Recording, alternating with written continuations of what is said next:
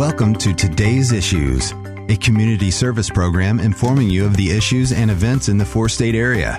Now, here are the issues for today on KNEO 91.7 FM. Good morning. This is Luke Taylor with a Capitol Report update. State Representative Lane Roberts is with us today to talk about initiative petition reform, as well as education bills, which are being worked on at the state legislature since the start of this session. We're going to let him update you on that and more right now. Good morning. This is Lane Roberts with House District 161.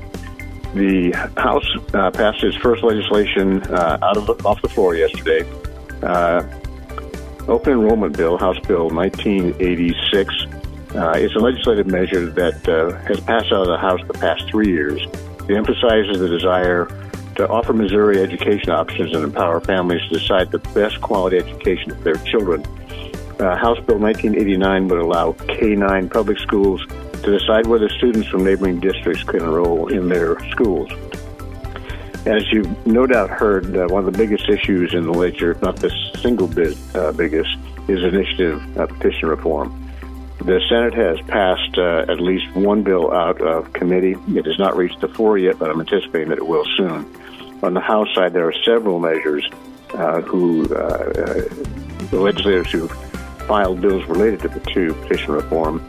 HJR 86, HR 76, HR 119, House Bill 1749, and HJR 72 and 102.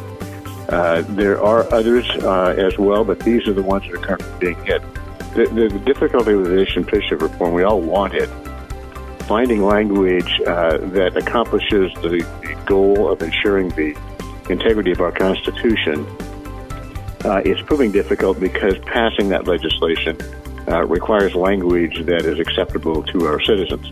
And it's not been easy to negotiate that landscape and find something that does the job and satisfies the voters.